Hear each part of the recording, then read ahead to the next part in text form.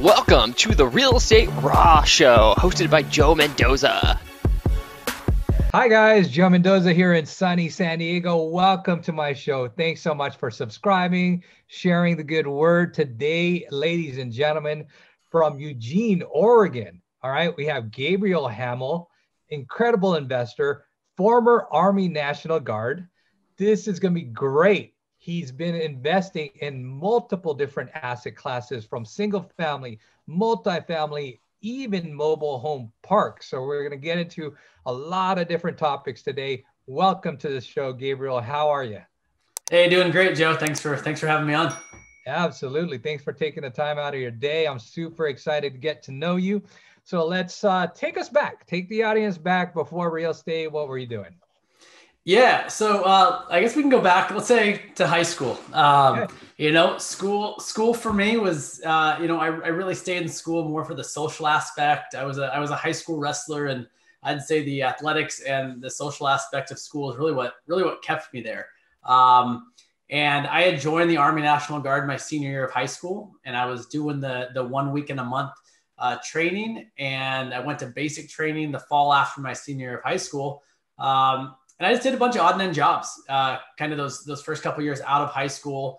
And then I picked up Rich Dad Poor Dad around 2002. And that was the first book that I read, like word for word, cover to cover. I mean, I didn't think that I actually liked learning until I read that book. And I was like, wow, I just haven't found something yet that I wanted to learn. And so that book was really impactful for me. It's not a how-to, but it's a very much mindset around finances. And so, shortly after reading that book, I decided, like, I'm going to become financially free. I'm going to do it through real estate.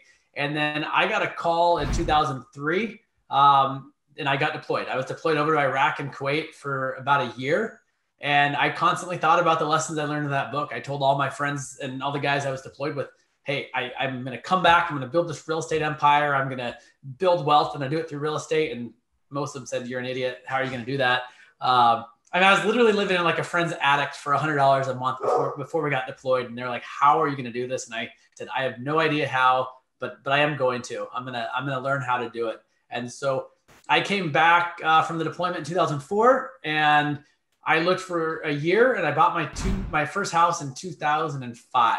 And that was really the beginning of kind of the journey. I rented out 2 of the rooms. Now you hear people call it house hacking. I didn't know what house hacking was. It just made sense to rent out 2 of the 3 rooms and live for less than I could anywhere else. And that was really the beginning of my journey. That's awesome. Now, were you still serving our country, doing this investing part-time, or were you on your way out? Yeah, it was an interesting journey. So 2005, I bought my first house, and it was the year I got out of the military completely. So 2005, it's during the subprime. Like, I had no job, no income, and they still gave me a loan, and the market was hot back then. So it was a no money down deal with the bank. I've never traditionally financed a property other than my first 3 properties. And I don't know if you can even consider those traditionally financed. It was all subprime, like no documentation type loans. So 2005, bought my first house. 2006, bought another one. 2007, bought a third one. And then I had also opened up a small nutrition store in 2006. So by 2008, I have this nutrition store that was making no money. I have 3 houses that are cash flowing a little bit, living in one of them. And I found out that I was having a child. My first son was born in 2008. And I kind of had this moment of, like, I have these few houses, the store's not making money. I need to get serious about real estate. Like, what am I going to do? So I went back to the bank, and they said, hey, sorry, guidelines have changed. You actually need a down payment. You actually need documented income, like none of which I had, right? I didn't have a high paying job. My business wasn't making money. And the bank said, too bad. And so I remember briefly hearing something about seller financing. So from 2008 to 9, I looked every day on Craigslist. I found also in 2000, I took a job. So after shutting my store down, I did a bunch of odd and end jobs, like literally anything from help wanted ads to just anywhere I could pick up a job. And I eventually found a job in a high school special education class as a teacher aide. It was a minimum wage job. And about 3 months into that, I'm literally cleaning crap out of a bathroom stall that a kid had thrown everywhere. And I started thinking about my dreams of being financially free. And I thought, this isn't what I want to do. And as much as my heart goes out to those kids, like, this is not my dream. So I got on Craigslist every single night after work, and I just searched up those keywords: owner financing, seller financing, owner terms. And I eventually found 2 duplexes side by side that cash flowed almost to the dollar that I was making at that job. I finished out that year, and I stopped working. So I became financially free very fast and very young, but I was less than $1,500 a month cash flow positive. So I was far from wealthy at the time. But that's how I really started getting serious about investing. And everything I did from 09 through 13 was no money down seller finance deals. Now, this is an interesting time, and thanks for taking me through that journey. I'm going to rewind the tape a little bit to kind of go into some of the details. So you get out of the military. You said your first 3 were traditional. Were they more like the VA no-nos, or were they more the ninja loans like they were kind of know about? They were definitely the ninja loans. So I never got a VA loan until like years later on my primary. So the first one was like a 80-20 style loan where they would do the 80% and 20% with 2 different lenders.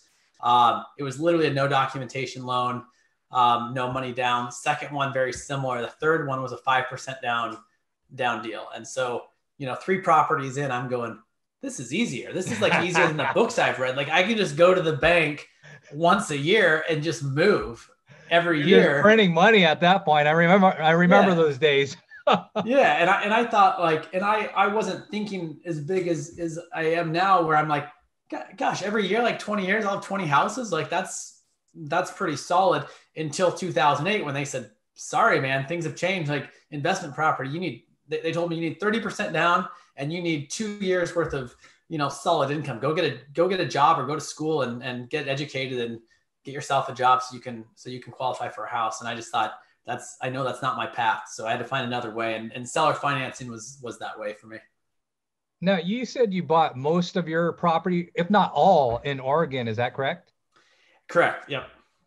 Okay. Now, California, we went through this crazy time around that time from 2005, 2007, the market started crashing. All of a sudden, these properties were 500,000. They're now worth 250. Yep. 1 million. They're worth 500,000. It was a really, really crazy time. Were you experiencing some of that with your rental properties?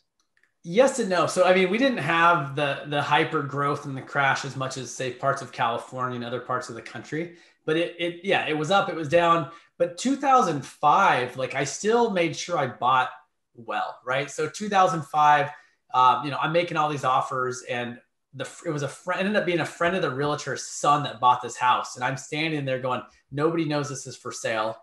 Like I'm being offered this house at this price that's below what I know the house across the street sold for. Like this makes sense. So I quickly learned how important relationships were. I had already decided in my mind that I was an investor. So when I owned one home, I went and made business cards, and I told the guy at the gym. So now we're at 2005, 2006. And I was like, I'm looking for a home. I'm investing in real estate, even though I own one house. And he said, hey, my friend's dad's selling his old rental. They've been, their kids have been living in it for years. He doesn't want to hire a realtor. And all of a sudden, so even in a hot market, even when things were just, top dollar, this thing appraised out for 40,000 over what I got it in contract for, because just the ease of business, just because I opened my mouth and was willing to tell someone what I was looking for, created an opportunity in a hot market. I wasn't the guy that went out and bought the most expensive property that I could possibly be financed on. I bought something that made sense, that I knew I could transition out, and it would still pencil as a rental property. And so that's awesome. Yeah. That's awesome. Now, I'm glad you said that word, pencil out. So back in the day, playing in the earlier stages, because I'm trying to also inspire some younger folks or newer folks in the real estate buying investment arena, where there are certain rules of thumb that you had then that you still use now, aside from seller financing, were you using like the 1% rule or buy 30% under market? Were there any rules of thumb that you use then that you use now? Yeah, it's a good question. I knew none of that stuff. Like I didn't know, there wasn't bigger pockets. There wasn't all these things, like for me, it was cash flow first. I understood that cash flow was important. If I had enough cash flow, I could live off of that. So it was literally just basic math and intuition. I was like, all right, this is what this would rent for based on what I know in the market, and being local to that area. I really had a good idea of what things rented for and kind of where prices were. And it was just basic math of, these are what my hard expenses are going to be. These are going to be my costs, and this is what it's going to rent for. And, going in with no money, it was an infinite return. I knew my risk was minimal. I'm like, I'm into this thing, no money. If I'm wrong, what's the worst case scenario, right? Even with my first seller finance deal, I was asked a while back how much reserves I had. I didn't have any reserves, but it was a no money down deal. And the risk of not doing that deal, all the what ifs that could happen in real estate outweighed the risk of not doing that deal, right? It cash flowed from day one. And I thought, I didn't know all this stuff about cash on cash return. I didn't know what a cap rate was, all these things I didn't know, but I knew that it cash flowed from day one, and I'm into that thing, no money. It's an infinite return. And the worst case scenario isn't that bad. I've never bought a house that I regret buying, and every single house I bought, I could have found a reason not to buy it. That's awesome, Gabe. And so some people may be listening to this and still not understanding seller financing or no money down, might even have some hallucination or disbelief that this thing is real. I know it's real. It's real. It's been done. What were some of the pushbacks that you might get from sellers typically, and how did you overcome them? Yeah, it's a good question. And one thing I realized after doing a few deals is I had never done a seller financing deal where I had to talk or convince a seller into carrying financing. Not that you couldn't, because I know people who've had to educate the sellers on what seller financing was. But after looking every day for a year, and I would talk to other sellers and the terms just didn't work for me.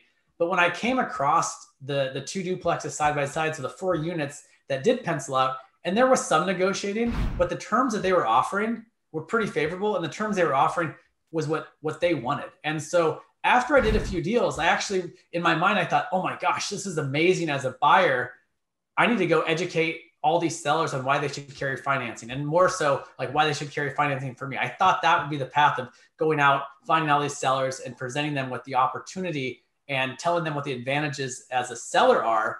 Because it truly is a win-win scenario. It's good for the seller, good for the buyer. But then I thought, and I went, wait a minute, these last 5 properties or 4 properties or whatever it was that I bought, the sellers already wanted to carry financing. I never talked anyone into carrying financing.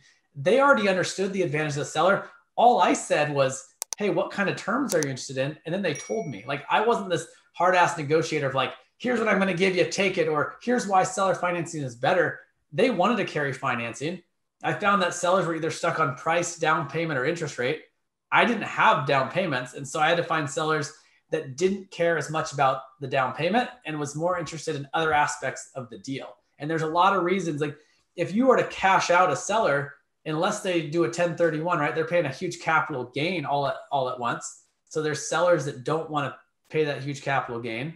And if you give them a large down payment, they're having to pay a big gain in that year. And so it created a scenario where I didn't have a down payment. And I found sellers that also didn't want a large down payment or who didn't want to be cashed out. And so it was really a win-win scenario. That's beautiful, Gabe. Now, what if they ever said something like, okay, so how much skin are you putting in the deal, or how much money are you bringing to the table?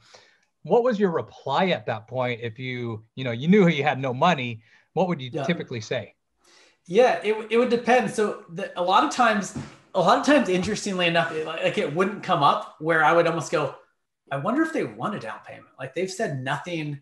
Like, they're talking about interest rate and the purchase price, and they're telling me all about the tenants. And I did that first deal where they didn't ask for any down, and I'm thinking, gosh, maybe it just doesn't come up, right? And then I would come across deals where they would want more down than a bank would, want, and properties that I just, at the time, I didn't buy for that very reason.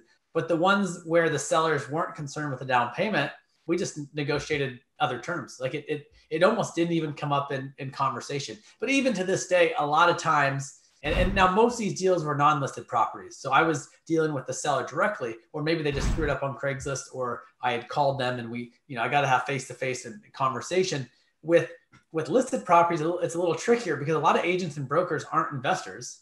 And a lot of them, even if they are, don't know a lot about seller financing. So sometimes I'll have agents throw something out like, oh, my seller would need at least 50% down.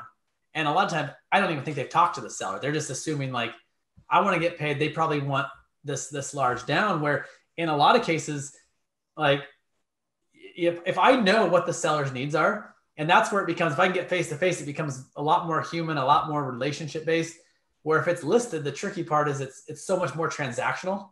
If I tell my agent to put something on paper who presents their agent, who then presents it to them, I have no idea if the seller wants that or not. They don't know who I am. I don't know who they are. And so it kind of becomes this game where it's really easy for them to just say no. But if I can get face to face and just say, hey, what are your needs? You know, like, or if there's like, how can I solve that problem? It's just so much more human.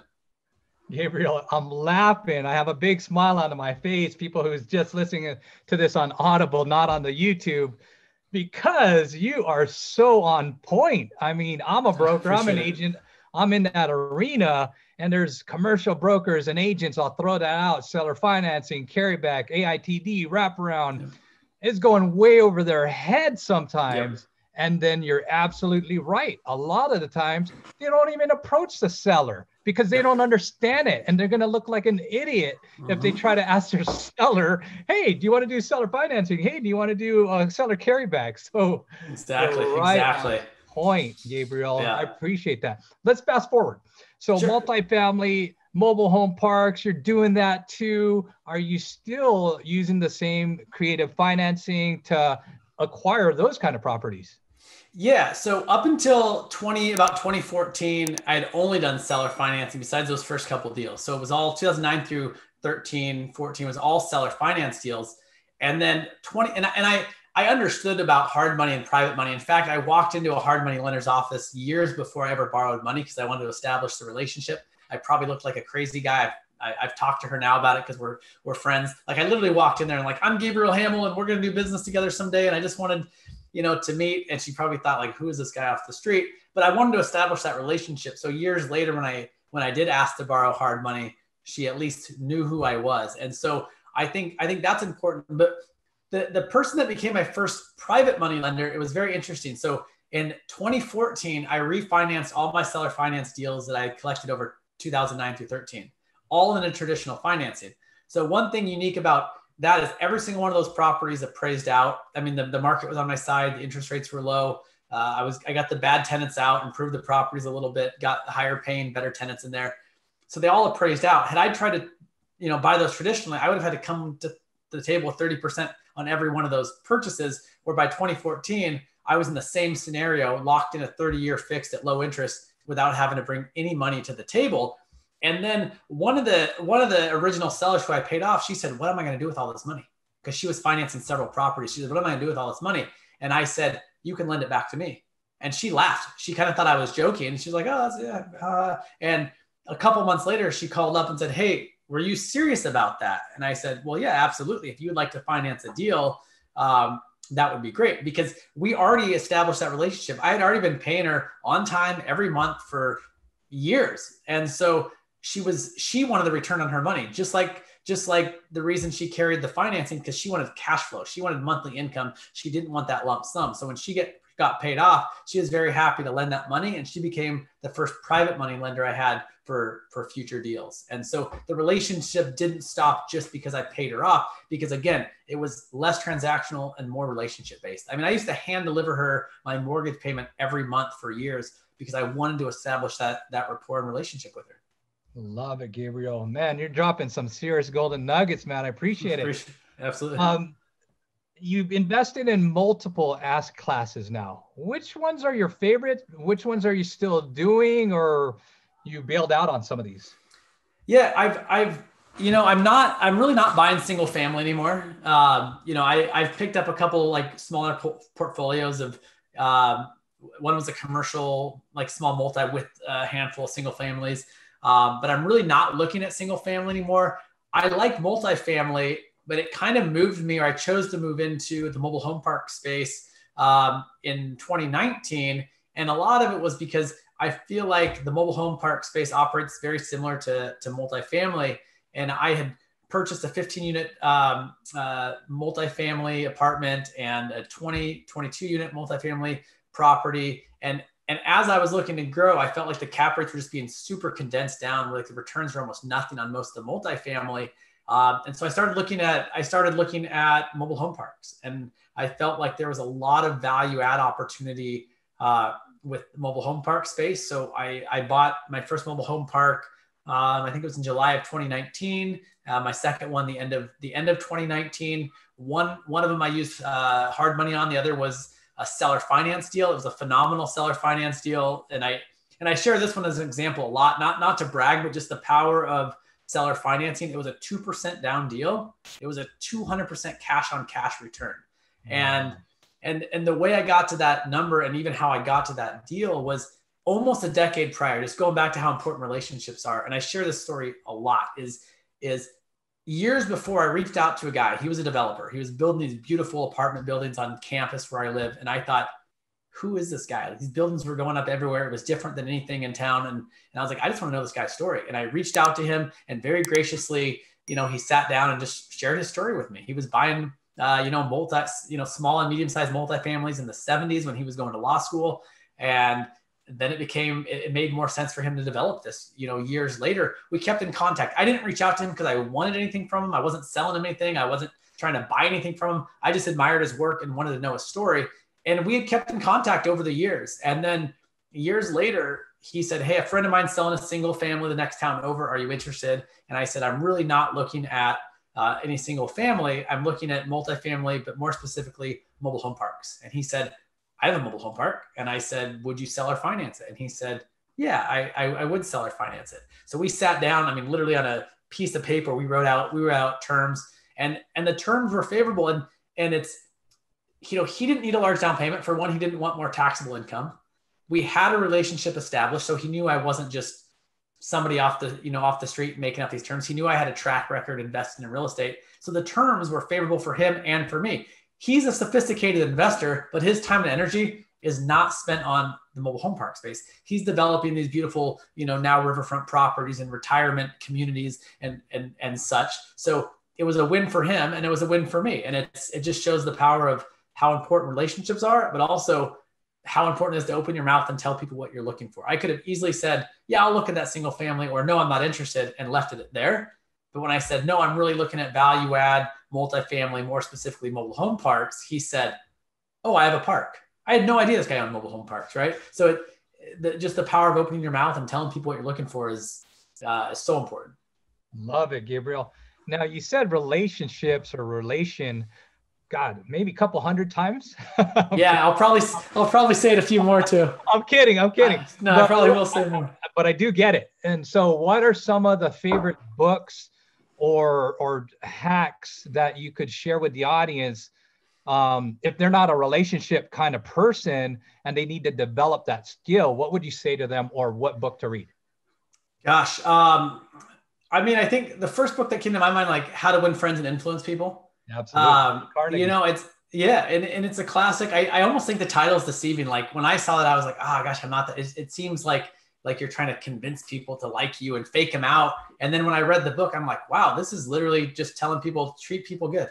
Like treat people good, right? Like listen to them and treat them good. And so it's like, that just naturally resonated with me anyway, right? Like, so when I say relationships, it doesn't have to be always business. Like I meet people all the time. Some may be acquaintances, some may be lifelong friends, some I may never see again, and some may lead to, a business deal. I just don't ever go into it with like, what can I get from that person? Like I'm truly genuinely interested in other people. I like people. I like getting to know people. I think everybody has something valuable to offer the world. And I just enjoy that. Whether or not that leads to a deal, I don't care. Sometimes it does, but I'm not going into it for that reason.